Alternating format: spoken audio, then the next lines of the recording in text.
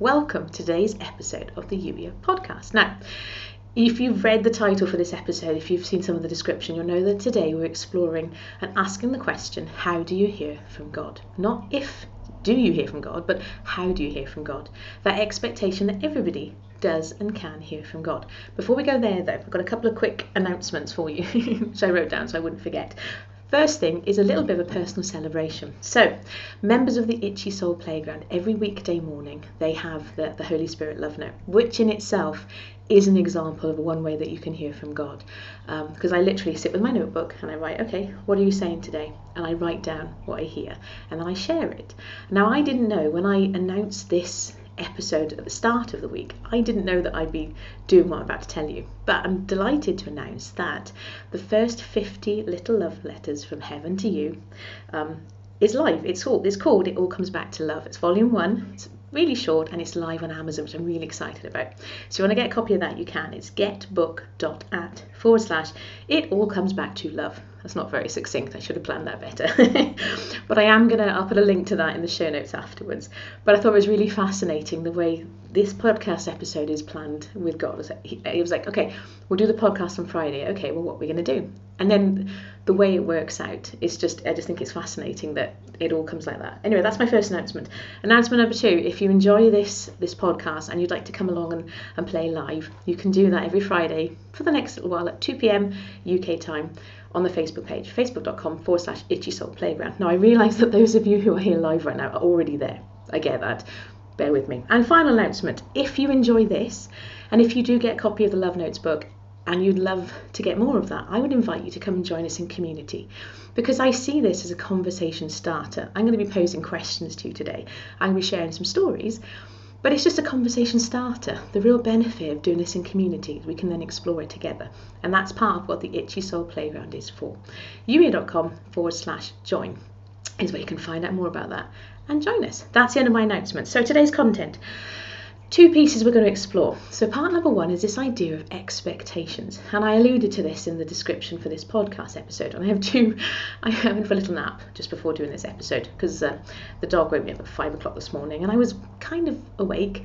I was awake, but then it kind of caught up on me. So I need a nap. But as I was drifting off to sleep, I was pondering on this episode. And God reminded me of 2 particular instances of examples of how expectations can lead the way that things go. So my 2 stories for you, they're quite old stories. The first one is Give a Brick. Some of you know that the way I came into this world of, not literally into the world, that happened in 1978. But back in 2010, our church founded a charity called Give a Brick. And we stumbled into this world of personal development, blogging and all the rest of it.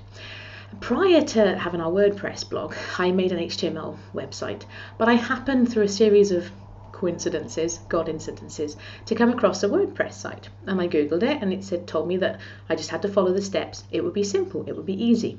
And it was simple, it was easy. Did it in the course of one late night. And the next day, my uncle, I don't remember how, because it was, like I say, it was 2010, it was a long time ago. But he said to me, you did that in a night? I'm like, well, yeah. He said, setting up WordPress is hard. I was like, oh, well, they said it would be simple. And it was. My other example for you, which is a bit of a funny example because I'm vegan now. But I remember a number of years ago, we had a chicken.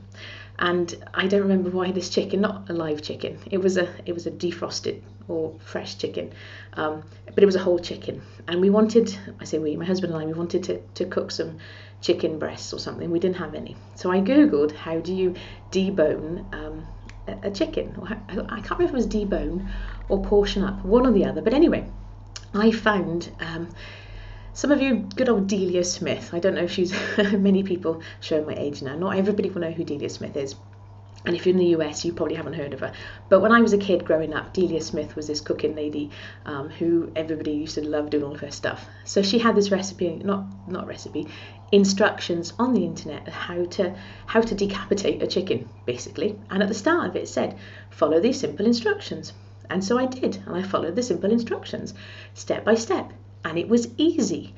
And it made me realise that actually what we expect, the stories we tell ourselves around things, our expectations can have a big impact on how things play out. And this is definitely true for you and hearing from God. So if you don't expect to hear from God, if you think that God never speaks to you, if you think it's difficult to hear God's voice, and I should say voice with inverted commas because we're going to dig into that very briefly in a moment.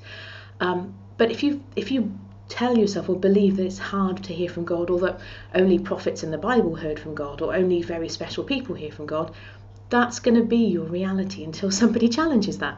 I'm here today to challenge that. I'm here to tell you that everybody can hear from God. I maintain that those nudges, those niggles, those thoughts that pop in your head are God more often than they're not. The number of times now when I've sort of been doing something and then this reminder's popped in my head, I'm like, oh, thank you, God. I fully maintain that. But it's not always going to be. How you hear from God will vary from person to person. And if you're not sure, this is something that you can explore yourself with Holy Spirit. And if you're in the playground, we can dig into this a little bit more. It's not, these episodes, I aim to keep them about 10 minutes long, purely because they then go out via different channels. However, we can dig into this a little bit more if you want to afterwards in the after party. So, for example, I was on a call this week, and the trainer asked a question. I can't remember what it was now. But so when I tend to quiet, and I will either hear thoughts in my head, which sound like they're in my voice, because that's what it sounds like in my head, but they're like just randomly come from nowhere. Or for me, it's writing as well, like I alluded to with the Holy Spirit Love Notes. But another lady on the call, she was describing these visions and these things that she could see. And other times I've had this experience of just kind of like knowing or sensing a feeling. All these are very different experiences of what it means to hear from God, to hear God's voice, but they're all valid. You might be reading the Bible and suddenly something leaps off you at the page in a way that it's never done before. And again, that can be God. God is the creator of all things, and he will use all things and anything to nudge you and get your attention because he loves you and he wants to be in relationship with you. And that's ultimately what it's about. And that's the other reminder I get, is that you don't need to be afraid. Like, for example, if you hear a thought, you get an idea and you go, okay, God, is that you? Should I be doing this thing? And you're like, yeah, do it. Have a go at it. Don't. If you're wrong, God loves you, and if you're open to hearing his voice, he'll nudge you and steer you back in the best direction. You don't have to be afraid. My quick story though as well, by way of example, I want to tell you the story of why I call Holy Spirit Sam. And I call him Sam because he told me to. So this was weeks and weeks ago, before Christmas. I don't know if you've ever noticed, but we as Christians have lots of names for God. I don't mean names in the Bible. I mean Papa, Dad, Father, Abba, all these different names that we might use, in addition to names that he's given in the Bible. They're quite personal and you can relate to them. Jesus has a name, it's Jesus. But the Holy Spirit is also always like Holy Spirit or Counselor or Teacher or Comforter, all these labels. And so one day I was sitting, I'd gone up to bed early with my notebook and was just chilling out. And I said, do you know what, Holy Spirit, what can I call you? Because it's something a bit more personal. And I heard this thought in my head, you can call me Sam. I'm like, I can't call you Sam. Don't be so ridiculous. Sam? I thought, no, that can't be God. And so I got my phone. I was Googling names for Holy Spirit. And it was all these kind of lovely and beautiful names. And it gave lots of Bible references. And it was great. But it still wasn't personal. I was like, oh, okay. And then this other thought popped in my head. Samuel. What's Hebrew for Samuel? So I Googled that as well. I'm glad I live in the 21st century. Google is my friend. Samuel, I'm going to have it in front of me so I don't get this wrong. The Hebrew for Samuel, which I'm not going to try and pronounce, can mean two things. It can mean name of God or God hears. And I was like, oh. And in that instant, he was like, look, you can call me Sam. It's my name. I hear you. And I was like, oh, okay, cool. Thank you very much. And so that's why I call him Sam. And so it came up in Instagram this week and I gave him the shortened version. But I give that to you by way of example that when you ask these questions, and again, it comes back to expectation. If you expect an answer, the answer isn't always going to be what you expect it to be. I would maintain that quite often it may not be what you expect it to be, because God is God and I am not. But if you expect an answer and you keep your ears open for that answer, you will get an answer.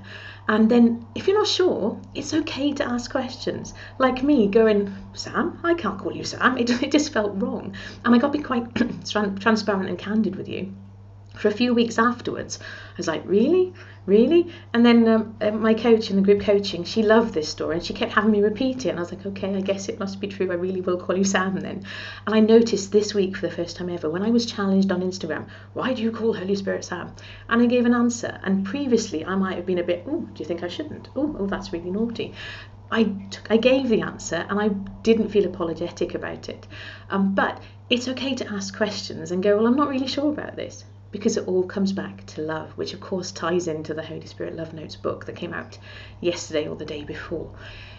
And I've said this to you before in the podcast, how much you can trust God and how much you can rely upon what you hear from him stems from how much you rest in his love. Because if you don't really know just how loved by God you are, you're always going to be a bit like, maybe I shouldn't, in case he maybe like smites me, or I mustn't think that, or no, he loves you. And as I was reminded this week, he loves you because he loves you because he loves you. And so I would encourage you, if wherever you're at in this idea of hearing God's voice, ask him about it. Whether that be, if you've never done it before, from the first time I did this was back in April last year as a writing exercise. It was a piece of homework. That's how the Holy Spirit Love Notes came to be. It was a piece of homework, and he took it from there.